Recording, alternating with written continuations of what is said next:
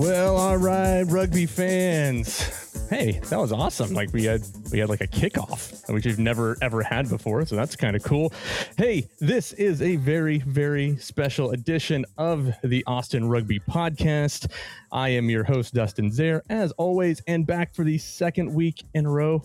Alex, welcome back, man. Glad to have you. Hey, nice to be here again. Thanks for not being completely appalled by my performance last time out. Only partially appalled, so that was okay. So just a little bit, so we weren't too bad. But hey, really glad that you could jump on here today. It's again an exciting week. Last week we came out of Seattle with a win, nail biting win. Albeit that, but it was a great win nonetheless. Again, we got the bonus point again, 4 points. We continued the playoff hunt, and we said, what do we have to do this week to really ramp things up as we get down to the last couple matches? For us, it's 3 matches left, 4 weeks left in the regular season. We get a bye week, which is probably well needed for some of the lads right now because they're going to be traveling a lot, and getting a bye week and coming back home will be good. But we said we got to have somebody really important on. Sorry, Alex, it wasn't necessarily you. Somebody, I know. I'm sorry, man. But we said, hey, let's reach out and see if he'll come and join us. And of course he would. And that's none other than AG's head coach, Mr. Sam Harris. Sam, what's going on, man? Good to have you on. Yeah, thanks for having me, guys. Always a pleasure to come on the podcast. And good to meet you, Alex. Welcome aboard. Welcome to the AG family. Thanks very much. Good to be here. Now, Sam, as people are probably watching and looking right now, they're noticing something that's not exactly Austin weather. I see a lot of palm trees. People have been following social media. There's been a lot of beaches. Which again, no beaches in Austin. Where do you find yourself on this beautiful Thursday afternoon? Yeah, we're in a town of Oxnard in California, right near Ventura. Oh yeah. Yeah, so we've come here with the 6-day turnaround from the Seattle game into the San Diego game. We just looked at all the possibilities and the travel toll if we went from Seattle to Austin and then back on a plane a few days later into San Diego. We thought this was the better option, and thankfully always want to show some gratitude that we have an owner that's happy to sign off on something like that. And it's been great for players. They've really enjoyed it. That's fantastic. I mean, obviously, professional sports and traveling, the U.S. being such a big country and traveling from East Coast to West Coast and even central to central up to Seattle, it's still a 3.5 hour, 4 hour plane ride. That's if you get a direct flight to Seattle, to come all the way back, on a Monday and then turn around and fly all the way back out to San Diego on, would probably be Thursday or so for you all. I probably a little bit easier on the bodies, just to make the trip from Seattle down to California and kind of, have a bit of time away and a bit of time to connect with the lads. Yeah. It just made a lot more sense than the other option that I spoke about, and we've come to a hotel where the Marriott, where the Cowboys do their summer camps every year, the Dallas Cowboys. Oh yeah, Texas, and it's just kind of purpose built for something like we're trying to achieve, and it's been great being here. It's great getting a little bit more access to players, or a bit more time away from just the regular everyday requirements that they have, and so that they can kind of focus in on the task at hand a little bit more, whilst at the same time they've got opportunities to let their hair down a little bit in some occasions, whether it be going for a swim after training or going to places they've never been to before. Yeah. Well, that's awesome, and it's good to hear that the guys are getting that chance to just connect a little bit more, right? I think you and I talked about this all the way back, and I think maybe October, and of building that family community and building that cohesion. I think that we had actually missed here the first couple of seasons, was like that true family feeling.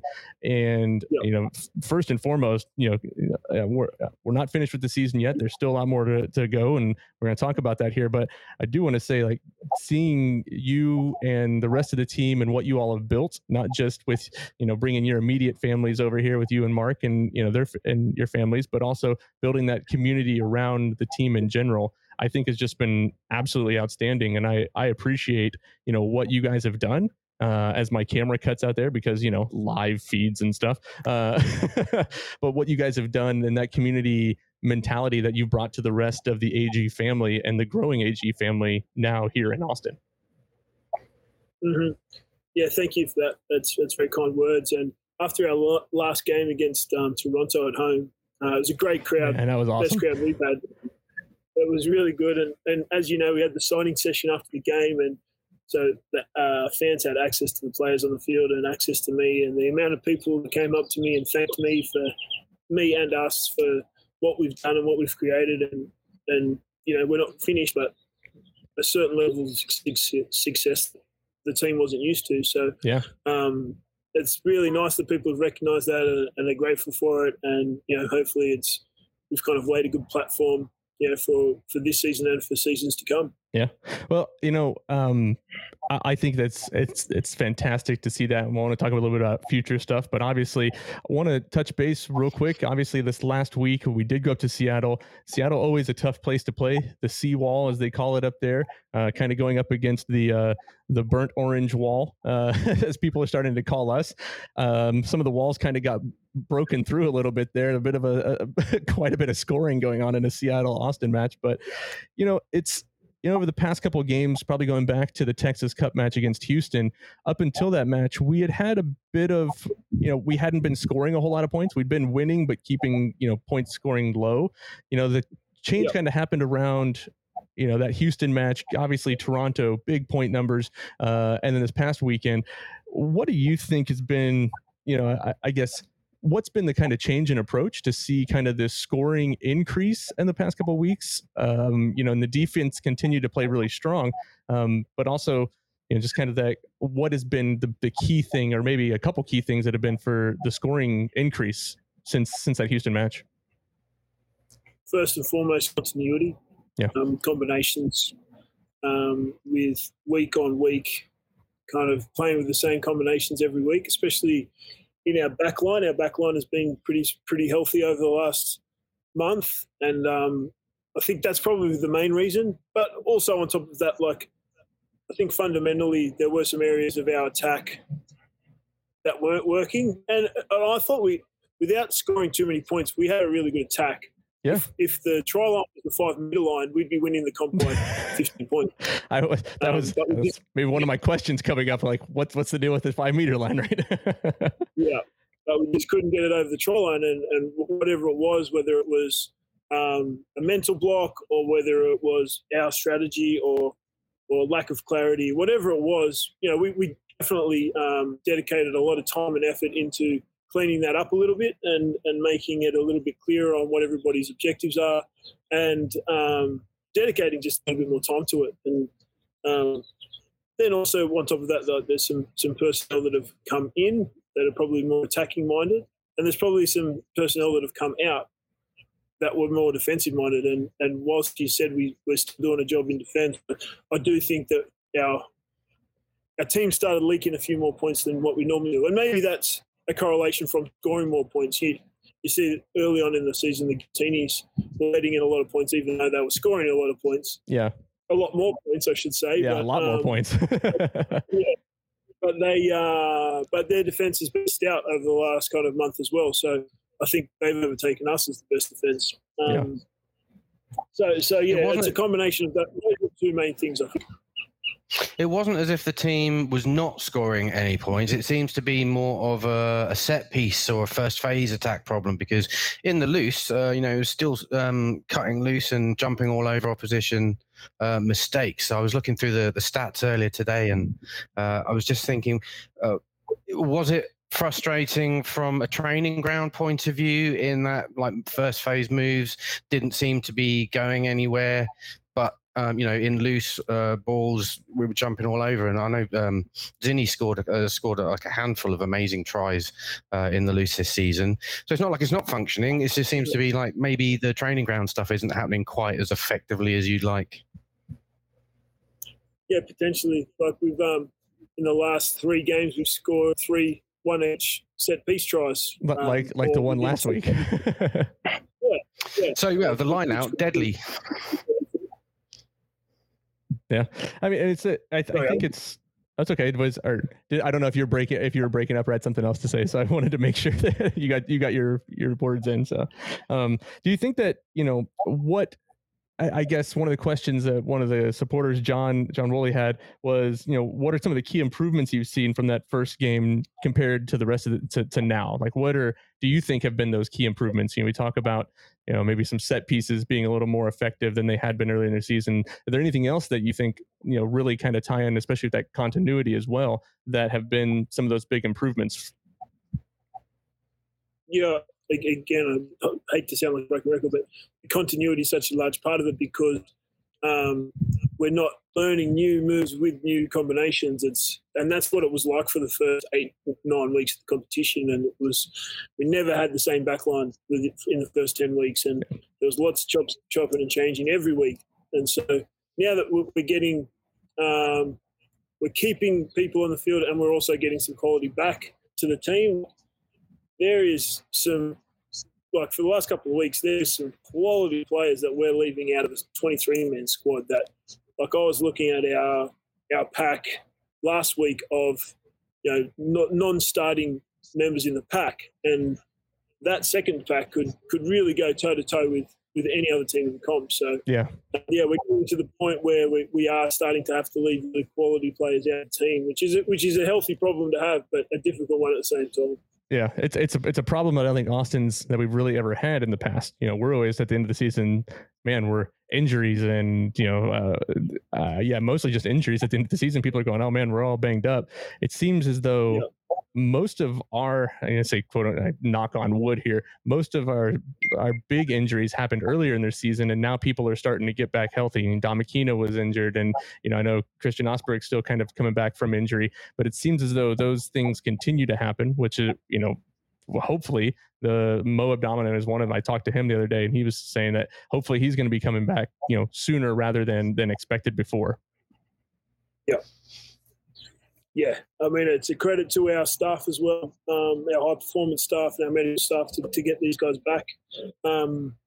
It's a war of attrition, this game, and it's a very physical competition. I've got to say that. Like, we come off the field and we're banged up and bruised every week, and I'm always amazed how physical the games are. I think more games than not, we've come out on top in that pool, and but it takes its toll. For sure. Alex, I think you had kind of a couple questions talking about sides from the beginning of the season to now. Yeah. So I mean, you pretty much answered the first question I had, which was going to be, did you have an idea of what your first 15 was going to be at the start of the season? Like you say, there's been personnel changes, trying out different combinations. Was it a case of you just trying things out that you thought would work, or did you have a solid idea of what you wanted the spine of your team to be when you started, and that's just changed over the season? Yeah, I don't think we were, in terms of like troops on the ground plus injuries, never really got the spine that I was looking for until probably last week. I was going to say last week, a week and a half. Yeah, because I know. I mean, you weren't playing Kurt Morath at fly half, and he seems to have come in the last 2-3 games and just made the jersey his own. That must have made life a little bit easier for you. Yeah, I think that was at Mac's expense, Mac Mason. And to be fair, again, back to the continuity, I don't know if he ever got that. So I don't know if he really – I think if he was put into 10 right now with the same group, with the same forwards as well, he'd do just as good a job as Kurt. But we gave Mac a really good go, and we thought it was time for a change when we made it. And now it's Kurt's jersey until he chooses not to be, or if he doesn't perform. Because we've got 2 other quality international 10s in the squad between Mac and Will, and so he knows that there's competition for his jersey. And as you said, he's kind of come in there and done a really good job. But through that period before that, like, we were up against some pretty quality teams, and they were putting us under a lot of pressure. So, all that said and done, Kurt's done a great job, and he's got such a steady head, really calm under pressure. He plays a really good territory game, which probably suits us. And he's been excellent over the last kind of 3 or 4 weeks. Yeah. And the other question I had was, how does the size and the scale of the USA compare with something like Super Rugby with all the travelling? I think the commentators on the game at the weekend touched on the fact that in the UK you catch a bus everywhere because you're never more than 3 hours away from a match. Have you found it to be a considerable challenge to factor in all the travel and the way that the league schedule has been laid out? Yeah, I have for sure. I probably underestimated how big this country was for sure. Because I come from a big country as well, and it doesn't. It's almost as big, but the travel doesn't seem to be as immense. So that part has proven to be difficult. But again, we looked at it and thought it was in our best interest to prepare in the game. Most teams are leaving on the Friday for Saturday games. Sometimes you can arrive to your hotel 10, 12 o'clock at night, and then you've got to get up. And if it's a day game, you're not getting much rest, and then you're straight into your game. And I don't know how you can possibly perform at the best if that's the case. So we pivoted to, if we're playing a Saturday, travel on a Thursday, which means that the team wakes up in a bed that we were playing at, and they get to go and do a captain's run. So it's just kind of increasing that comfort level for the players and just giving them the best opportunity to perform at their best when it's game time. Obviously with travel and everything, we also have coming up is the international break, not international break, but international matches. We do lose a couple players from that. How do you approach kind of these two upcoming? Well, you don't have we have one game, but it's 2 weeks. How do you approach the one game we have coming up, getting close, with this playoff push that we have right now, with key players going away on international duty? Connor Mooneyham, Ruben De Haas is going as well. I was thinking that Will might or might not, depending on if he's healthy, get called up, given AJ McGinty's injury, unfortunately. How do you kind of deal with some players leaving the squad? And you said you had players in reserves who couldn't go up against, an MLR anywhere else. Have you been kind of preparing for that at all? Yeah, it's not just a couple of guys. We've actually got, that's right. You've got Cole. You got Cole and Regan too. Sorry, I forgot the Canadians. and Marcelo with Chile. So yeah. Apart from Canada, apart from Toronto, obviously, because they're the only MLR team that kind of steams to Canada. We've got the strongest representation of internationals within America and Canada, within the Americas, I should say. So, that definitely takes a bit of managing. Thankfully, all those positions, we have people that are fit and healthy to fill in and to step in. And not only step in, but it's kind of exciting. They get an opportunity to do that. So we've still got to get through one more game before that comes around. But I think I'm really happy as a coach that we've been able to produce that many players to do that and represent their country, because that's what we're all about. And then on the flip side of that, it gives other guys opportunity. And it's going to be in the biggest game of our season. Yeah, right. And unfortunately, they don't have the same type of representation. I think they're only going to lose 2 players. I think they lose 2 players for that match, which it's going to be a big one. We obviously, players have come in throughout the season. We've had new signings. We had one of the questions that came from one of the fans is, was a question about Ruben De Haas, coming on the team. Came on the team, a lot of excitement, but to some people's standards, he hasn't played up to what we thought he would play. What has been kind of the thought process and his style of play, and how you see it, and bringing him on the field as opposed to having Pele or Marcelo when he was here before he went to go down and play with Chile? Again, what's been happening kind of the thought process with the style and the play of De Haas over the past couple of weeks? Yeah, well, personally, I've been pretty happy with Rubes. I think he's a great player, and he's defensively he's great. Box kicking, he's world class. Yeah. Service wise, from the ruck to the 10 hands, yeah, again world class. But yeah, there was a couple options on the weekend that he didn't take. I've got on the UK.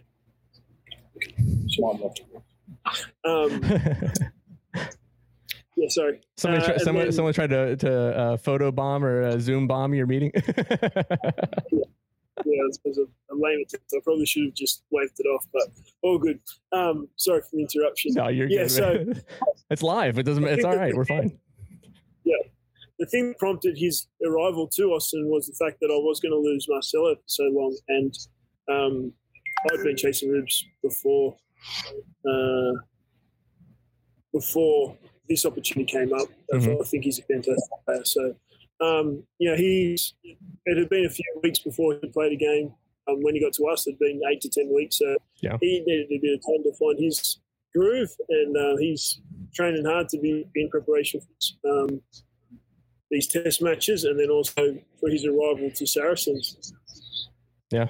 Well, so I guess the question for the people have, like, will he continue to, after the international test matches, will he then continue on to Saracens, or will he be linking back up with us for the last game of the season? To be confirmed. TBD. Stay tuned, friends.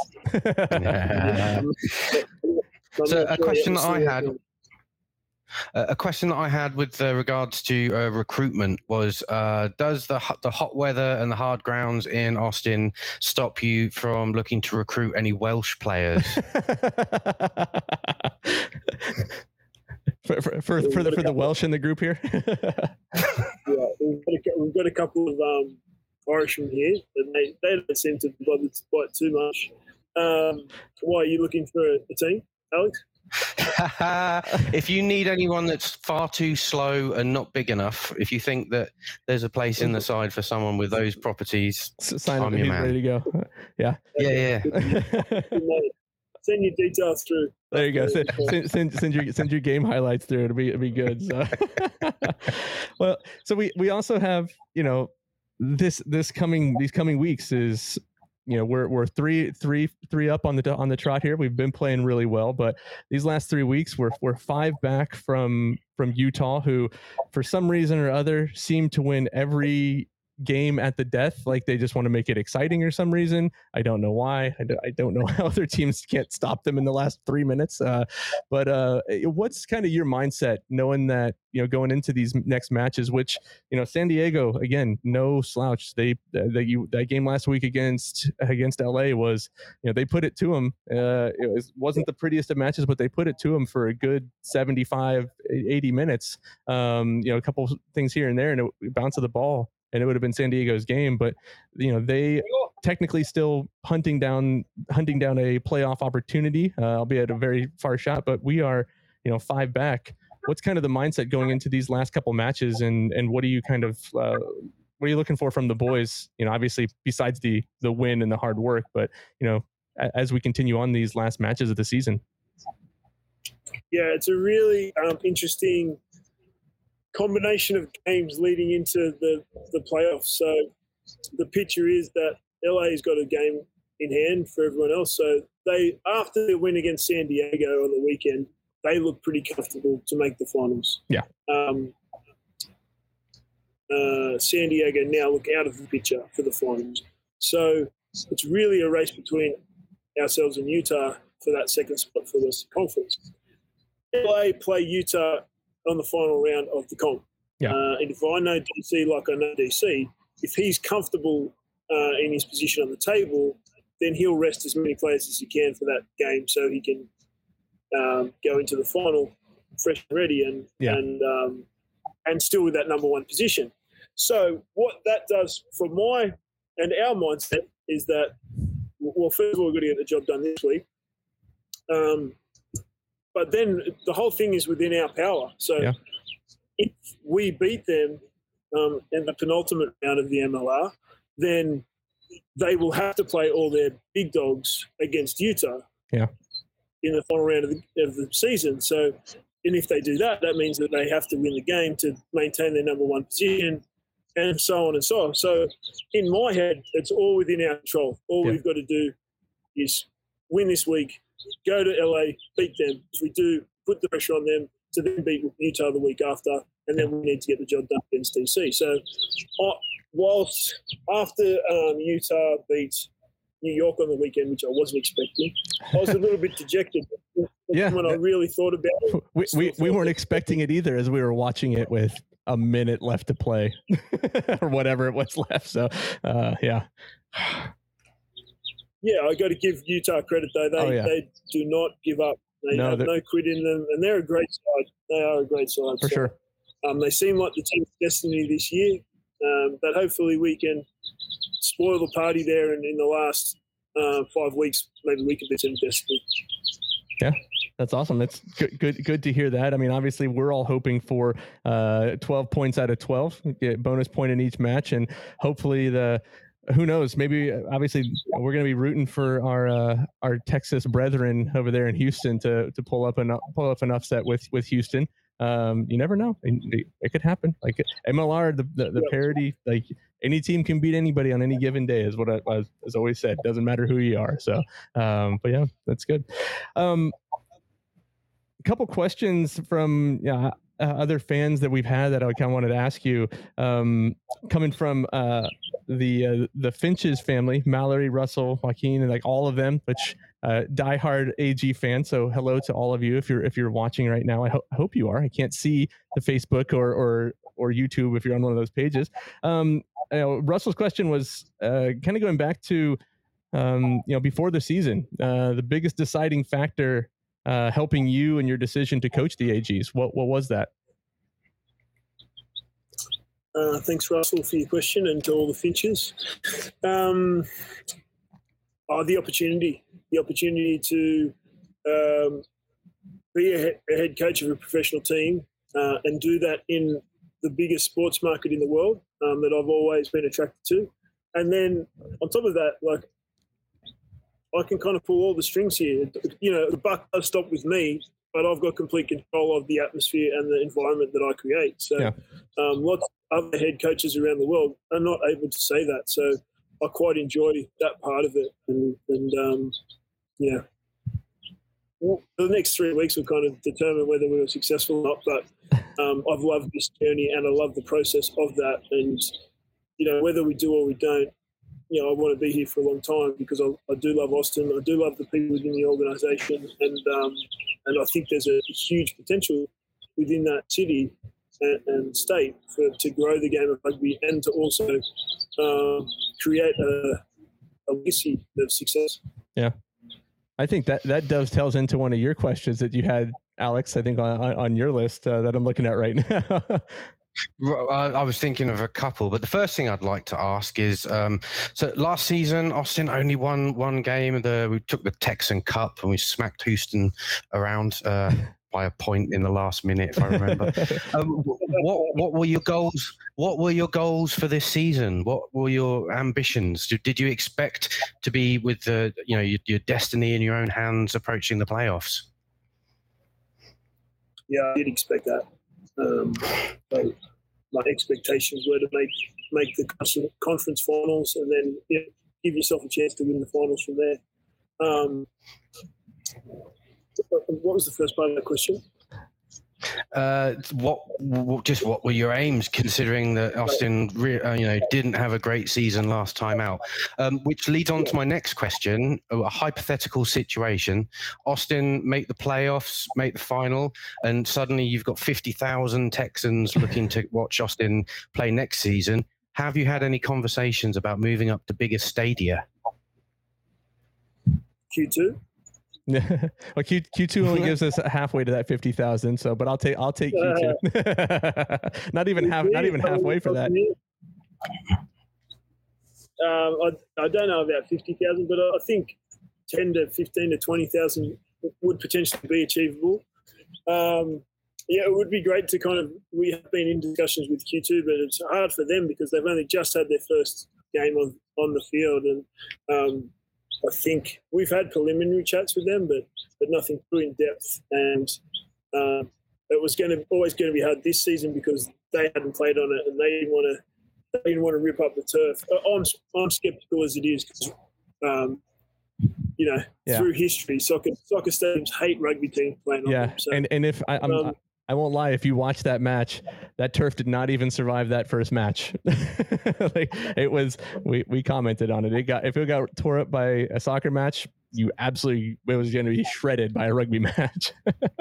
Yeah. Look, to answer your question though, our upper management is working around the clock to try and find solutions for what we're talking about. In saying that, Bold Stadium has been a great venue for us. It's been fantastic. Ultimately, it is a little bit far away from downtown, or I live the other side of downtown, so it is a long way to get there. But once you're there, it's something special. It's really, really a great venue. When you get there, when you rock up to the game, or when we rock up to the game at 5:30, 5 o'clock, it's magical. It's such a good environment, sun setting. It's a really good atmosphere. There's a band playing. I'd love to go watch a game there and not be the head coach of it because I could sit back and down 8 beers quite easily and enjoy it. We're hoping that doesn't happen anytime soon. Just to put that out there, we don't want that to. You can't watch a game from the stands yet. Sorry. What's been one of the questions we had is what's been kind of one of the biggest learning points from this first year in American rugby? I mean, you've been in Australia, you've been in Japan, you've coached in both places, and now that you've come to America in this first year, what's been your biggest learning? I guess maybe experience. What's been the biggest point that hopefully that you can take into season 2? Yeah, great question. I think that's just confirming you are sticking around for the long term for more than one season. So I just want to throw that out there too. Yep. Well, you're definitely going to see me next year. Yep. Sure. Okay. Good. Everybody, we can rest assured that the smiling face will be back on back on the podcast again next year. Yeah. I think what I've learned, this competition has grown exponentially from what it was season 1, even since last season. There are 12 gritty teams in both in each conference, 6 in each, but there's no confirmed W in the schedule. It's a real grind, and there's such parity within this competition, and there's great players and there's great coaches, and they're so supportive of one another. That aside, my point is that you don't have a week to exhale. Yeah. You're going, you're on. You've got to bring your A game on Monday. You got to win Monday to Friday to get the formula for Saturday. And going into next season, I will know that. I didn't know what to expect at the start of it. Great teams, great coaches, great players. That's awesome. Another question from the Finch's family. We kind of talked about this. We had a biggest accomplishment. What do you think have been the biggest struggles for the team this year? This comes from Mallory. She was wanting to know, we talked about big accomplishments, and obviously, hopefully, some big accomplishments still to happen with some playoff pushes. But what do you think have been some of the biggest struggles for you all this year as an organization? Yeah, well, I won't talk any more about it, but injuries, obviously, especially early in the season. And then just navigating all the little things, the space that we're in, it's great and functional, but it's probably not big enough for the amount of players and staff that we now have. And we probably need to find an alternative, but that's in the process. And then it would be great to own our own field to train on. We're really a tenant at at the Round Robin Multi-Purpose Complex, which they're great hosts, but it's hard when you're training on AstroTurf. I'd much prefer to train on grass. I've had 4 injuries this year with one calf just because of the AstroTurf. That was literally my next question is, do you feel as though the AstroTurf and where you train has played, maybe not wreaked havoc, but has given to some of the injuries and some of the issues then going and playing on stadiums that are all grass? Yeah, I do. I don't think the grass part of it comes to it, but I think the fact that we train on AstroTurf had an effect on how many soft tissue injuries we've had within hamstrings and calf muscles. So that's why I would like to find our own field that is grass and that we can mark out and have goalposts on. And because if you really take a deep dive into what we do every day and every week, and we're trying to provide the guys with a world-class facility and a world-class support staff, and we've made huge strides to do that this year. But it would be good to have more control over our field. Yeah, that's good.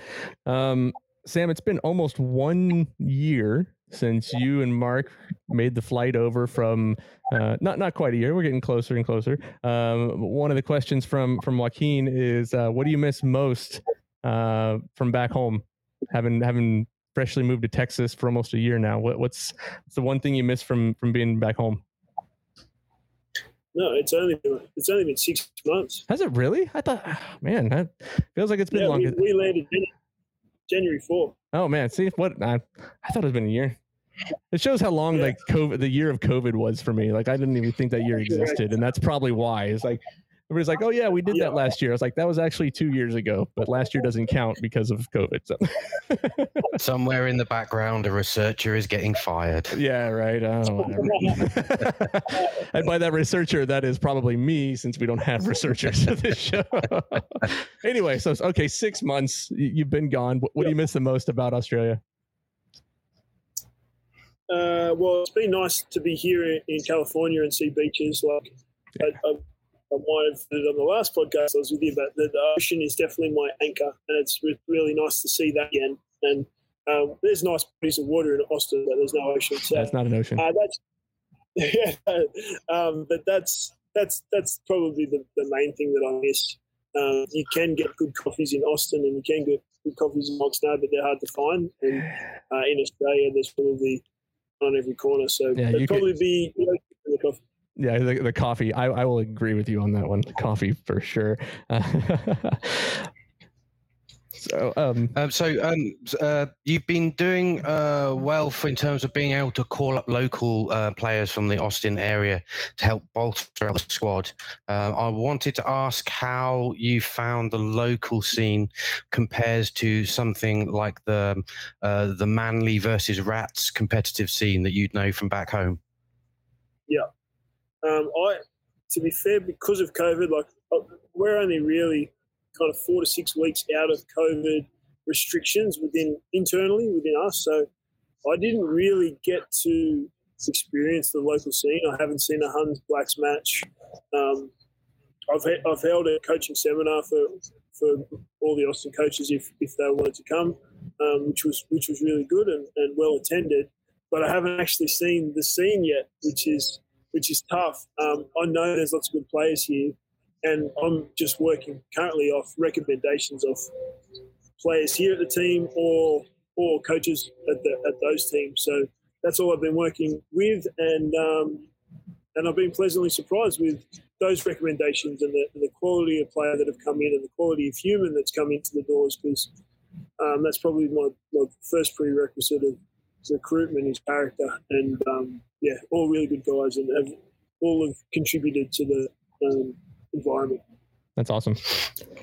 Okay, and another, I was speaking to some people, and a question that came forward. Somebody wanted me to ask you whether you could share an anecdote about how Steve Beaver Menzies got on with his adventure in the strange and wonderful world of rah-rah rugby. What a great question. It's an interesting one. So Steve Beaver Menzies, we played together at Manly in the Manly Seagulls in League, and he is, along with Mark Gerard, my assistant coach, he is my best friend, and the three of us are really tight. And I've always been on him about playing rugby, but he played rugby at school. He really liked rugby. His stepdad or dad, she probably considers him, coached me when I was playing Clubland, and I coached Beaver's brother at rugby because he loves rugby more than me. So there's a lot of connections there. And then my first real hands-on with Beaver to get into rugby was he accepted an invitation to come to Hong Kong with the Australian Wallaby Classics team, and we were playing in a tennis tournament over there. Before we went to that tournament the week before, he played in a trial match with me, Mark, and his brother for the Rats in a 5th grade game against North Sydney. And it was just a bit of fun. But the players from that other team, they just got 1,000 photos with him. They loved playing footy against him, and he scored 3 tries, as you'd imagine. And then we went to Hong Kong together, and he's just the people's champ. Everyone loves him. And even some guys here in this team, like Whopper, cannot wait to get on a FaceTime with him because he's just one of his heroes. So that's it. That's how I got introduced to or involved in rugby. Wonderful. For those who probably might not be familiar, did he finish the top try scoring forward in rugby league when he ended his career? Yes. The guy was a legend. Yes, so so thanks for sharing that. Very entertaining. By the way, we here on the podcast we do cover rugby league as it pertains to Austin, considering we almost had a team. That was a very interesting situation. I don't know. We'll see. We talked with Mac Mason and we talked with McLean, and they're both rugby league guys. I said it basically when you and I first met, Sam. Like, are you going to have kind of the rugby league style defense where you're rushing up and playing hard nosed and in your face? And the answer, if you've watched 80 matches, yes. Like, there's a reason we have the number 1 defense, and I'm attributing it to the hard work, but also just kind of playing that rush style defense that you see a lot in rugby league and NRL. So I know. That rush defense doesn't just happen, Dustin. Like, there is a lot of work in. No. I know. Wait, you mean you magically just don't snap your fingers and everything happens? Yeah. It just happens. The guys just run up and make every tackle. Bryce will sort it out. Just let Bryce deal with it. Yeah, McLean, go make a tackle. You're fine. Next question comes from your fellow countryman, Mr. Dan Power. How does it feel being voted MLR's sexiest coach in 2021? I didn't even know that was I didn't know that's a thing. Sorry, Dan, that must have snuck in there. Wrong. Wrong question there. I wasn't aware of that. That does seem well. I didn't know that was a thing. Yeah, I didn't know it was a category, but I think Stephen at Atlanta's got me covered. Yeah, he's a sharp dude. I might comment. I'm sure that your wife would probably agree with Mr. Dan Power there. Funny that we say your wife. The next question actually comes from her. So, do you think that Sam is capable of blocking out a period each evening where he doesn't answer his phone to Mike Sheehan, who loves to chat, and also not answer emails during this period? Sam, do you wish to comment on that? Is this a question or a statement? I think it's kind of both. I think it's like an order. It's that wife statement that, like when the wife says, honey, do you think that you should maybe not do this right now? Like, be on your phone. I get it all the time. So it's maybe answer offline and chat with her about that. I don't know. Yeah, no, I can answer it online. She's justified in embarrassing me on this podcast by asking that question, because I think every head coach does kind of get lost in their work a little bit, and I probably have worked a lot more hours than I have previously that she's used to. So it's an adjustment for her, but also I probably need to make a little bit more time for her and the kids. Well, we talked about it in the last podcast, and you said your family goes with you everywhere. It seems as though through social media posts and actually meeting them at the game, they're absolutely. I finally got to actually sit down and have a conversation with both your wife and Mark's wife after chatting with them on various social media and just seeing everything going on. It seems as though the families are having a good time and enjoying being here. So hopefully that's true, and hopefully you guys can speak to that and are enjoying being here in Texas. They are having a good time. I think fundamentally as a family, no matter where you put us, we're going to have fun. But Texas and Austin it's been amazing for our family anyway, and I know Mark's is really enjoying it too.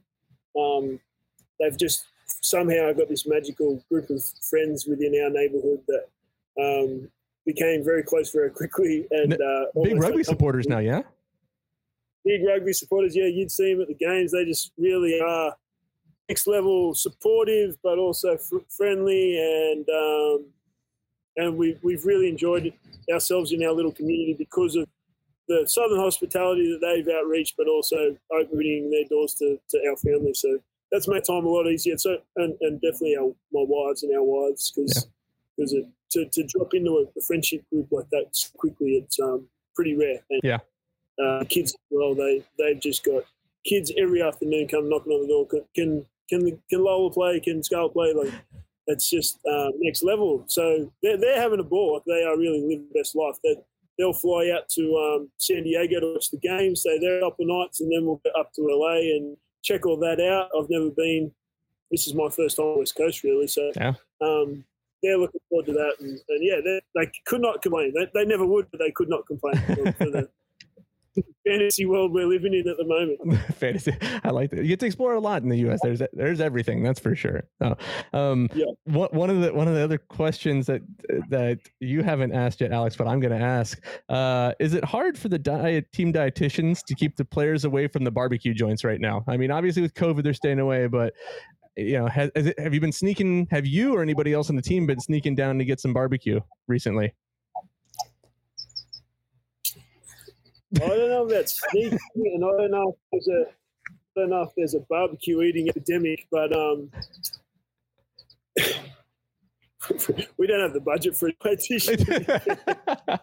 I'll tell you what. Once the season's over, you let us know. We'll get some barbecue down here, and we'll take you out to. I can go to 2 streets and you like 3 or 4 barbecue places, and then you can go home and sleep for 3 days. I am mad for brisket. I dream about brisket, and I'm still searching for the perfect one. Oh, well, we got to drive south to. In my opinion, you got to drive south to. Well, eventually it'll be Buda. So. Oh really? Salt Lick. What are you going to say? Valentina's. Valentina's is my favorite barbecue right now. But Lockhart, Snow's barbecue. Yeah, I've been to Valentina's to sample. I think maybe on one of your recommendations or Instagrams. I'm not sure, but the wait for the food was too long. I was too hungry. That's the problem with barbecue is you have to come and bring a picnic table just to sit at and wait to go get barbecue. So, the things they did pre-orders online, and there you just go. Didn't know that at the time. So next time, that's it. We learn, like we all learn these things. So, hey, Sam, it's we're coming up here on about an hour of chatting with you. I really appreciate you coming on. Last questions here for me is just as we're going forward. What are and you see the growth of the sport, what do you imagine, put yourself in the shoes, 3 years from now, what do you see Austin as a rugby community? What do you want to see from that community, from both fans and play and just the organization that you're building right now with everybody behind the scenes? Because obviously it's not just, what's on the field and you as a coach, there's a whole different part of the organization. What do you envision that being, here in 3 to 5 years? Yeah. Before I do that, which will lean onto this, is I didn't really answer one of Alex's questions about, humble beginnings and all the rest of it. So the record for the team here, for the elite, for the herd, for the AGs before we got here was 4-26-1 or 4-1-26. Yeah. We only had 4 victories in 31 games, and now we've doubled that or tripled that because we've got 8 wins. So my expectations were to have this type of season and probably a couple more wins, and we did let a few slip. But I'm beating myself up about that New England. Was at New England when we were leading 18-5 with 30 to go. We really kind of messed that one up. And the last time we played San Diego at home, we threw an overthrow, and the rest was history. And there was a couple others that we really let slip. But I think we got one against the Tigers against Atlanta. But if we did beat New England, and then if we did beat Old Glory in the last round, then we would have made that Eastern Conference our B word. So owned them, I think is the word you're looking for. Yeah, we would have owned them. And so that's where my expectations were. And now we've got to dig ourselves out of a little hole. You know, all we've got to do is put ourselves in the chance to get into the finals. And if we do, if we win this week and we beat LA, then we'll do that. So I like that about it. Now, back to your question, Dustin, about what are my expectations. I think a huge part of how successful rugby is depends on the USA World Cup bid for 2027. Yeah. If USA is successful in that, this sport will change within this country like that. There'll be so much more resources and funds available for it. And then on top of that, like behind the scenes, our organisation, the Aussie Gilgroni, sorry about the motorbike in the background there. They're fine.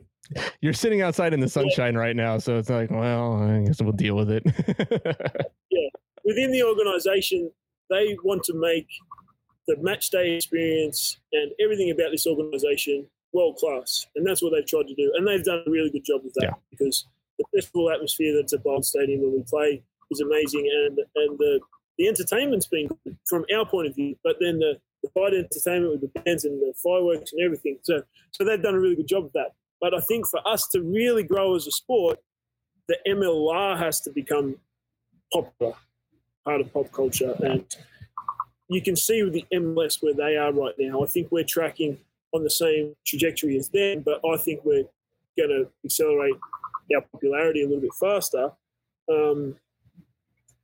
So I think within that, if the MLR as a competition becomes popular, again, that's another thing that will just increase our exposure to the general public. And then when we've got that, all it is about exposure, because I'm pushing this team and this sport in Austin like nobody's business.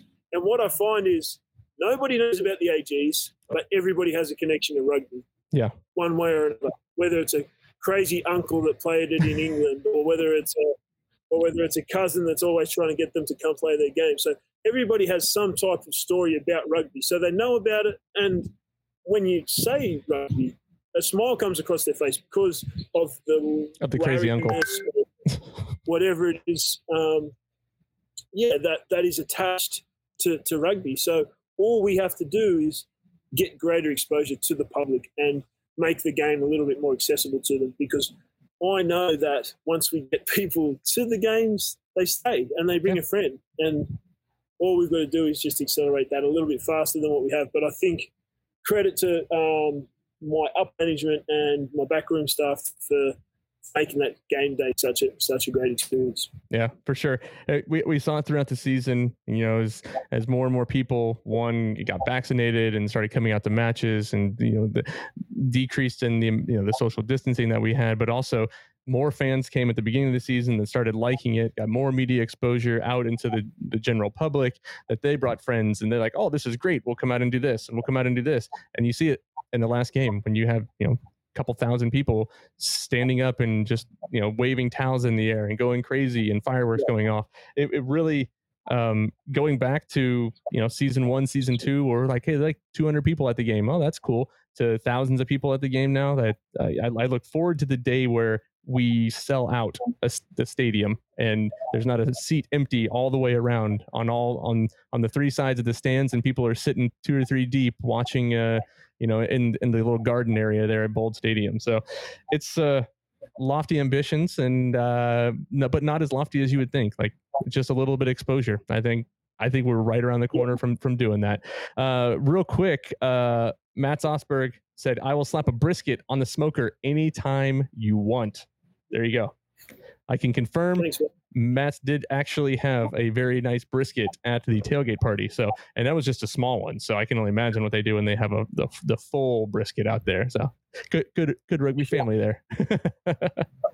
Well, thank you for that. It's a very kind gesture, and I'll take you up on it. There you go. Yeah, right. Just give him a call right after this. So, hey, Sam, really appreciate you taking the time to, obviously you're out on the West Coast, you're, doing some training, probably in between stuff right now. But, since you are busy coach and you are working a lot, we want to give you the time to get back and do what you got to do so you can keep preparing the boys for this coming match. For those that want to watch the match, it is on KBVO this week, 9:00. It's a late game here. Since it's a 7:00 game over there on the West Coast, but 9:00 here. The watch party is at Little Woodrose at Tech Ridge. That's another great thing. There's watch parties are happening all over Austin. It's not just the same location downtown every time. We're spacing it out so people get to go watch everywhere else. But really appreciate that. Sam, any last words from you? Anything you'd like to let everybody know or just say that we haven't covered in the last hour?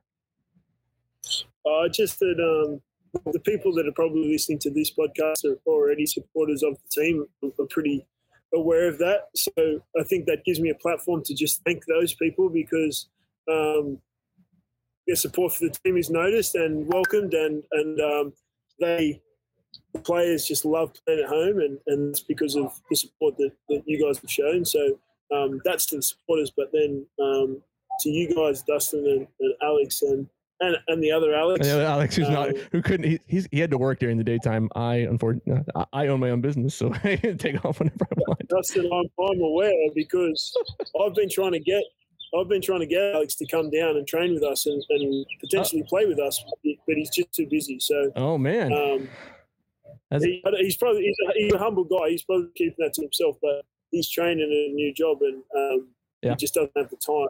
Hopefully after the bye. So I'd even be keen for that because he's a really good rugby player. I'd love to have him part of the group, but he's just been too busy at the moment. So to you guys, thank you so much for flying the flag for us and doing your duty and exposing again, just lending that platform to us to just let people know how ambitious we are, but also just an organisation full of good people and playing a great sport. For sure. Alex, any last words? Just one final thing. With the press release when you announced Lockie McCaffrey's signing, you mentioned that he was the right person to come in and tell his team it's not as good as it thinks it is. It can be better. How good does this team think it is? Yeah, I don't have the answer to that. I think it's a team that has overexceeded their expectations, not mine, but theirs probably. So I think the message behind that message was that we could be getting complacent because we might think that we've already done enough. And Lockie's a guy that has achieved great things in his own right and had success wherever he goes. And he can probably come here with different eyes. He's been watching our training. He's been part of the group pretty much the whole year, but he had some really bad visa issues, unfortunately. I wish he could have been here 8-10 weeks ago, which would have been really, really good. But he's finally here, and first training session, he was pulling guys out for missing roles when those guys have been doing those roles for the last 14 weeks, and he just got here. So he's a guy that holds people to a standard, a certain standard, and what that also does, it empowers our other leaders to kind of see him do that, and then they start pushing standards a little bit more as well. So, look, we're probably like 5 more points on the ladder, but we've done a really good job to be here. So we've positioned ourselves nicely. And as I said, we're in our own control. So all we've got to do is go get the job done on Saturday, and then again we can have an exhale because we're a week off. Take some moments away and enjoy some time with your family, but then come back ready to go because we've got a game against LA the week after. Yeah, absolutely. We look forward to it. We look forward to those last few matches. Matt Zappa, I see you. I see your comments. Matt Zappa just commented. You were saying you appreciate the fans and stuff, but I think Matt speaks for all of us and saying we appreciate you. We appreciate the new energy that you've brought to the organization, both you and Mark, and just again, I think that family style, that family approach, the inclusiveness of bringing everybody in has really impacted, definitely impacted the supporters who have been here since that first year and even beyond, but also anybody that comes into the comes into the fold now, welcomed with open arms. And I think that that's something to be commended on, and I think that approach is definitely going to help grow the sport here in Austin and beyond as we continue to branch out and bring in people from San Antonio and take people away from Dallas and and Houston and stuff too. So that's the goal, right? Like the Cowboys, they've got people everywhere, but that's going to be Austin, I think. So we continue to do that. Just on that point, Dustin, around I can't say too much, but just stay tuned, watch your space. You will get access to seeing a lot more soon, but I can't say any more than that. Is it the Sam Harris documentary? Is it the 30 for 30? No, that's good. We appreciate that. We appreciate all the stuff that's been going on. Man, can't thank you enough for taking time out of your day again today. Really can't. It's good to always chat with you. Good to get some time and sit down and have a conversation for an hour about a variety of things. Also, you should probably just go chat with your wife a little bit about the time thing too. Don't want you to forget that one. She did laugh in the comment section on that as well. Hey, Alex, thanks for coming on and joining us again. Big thanks to Sam Harris. Don't forget, 9:00 this Saturday, San Diego and Austin. It's a big one for us. Get out, watch it wherever you can, cheer the boys on. Looking forward to it. Lineups haven't been announced yet, but hopefully they will be here soon. Look forward to seeing what that looks like and the guys coming out. Sam, big thanks to you. And of course, if you want to buy, any of this nice Gilgroniak gear, if you want to be a Gilgroniak, which I did see a couple t-shirts in the crowd at the last game, so that was awesome. I appreciated that. Austin Rugby supporters under the rugbyshop.com. So you go over there. Guys, always a pleasure. Thanks again. Until next time, catch you on the pitch.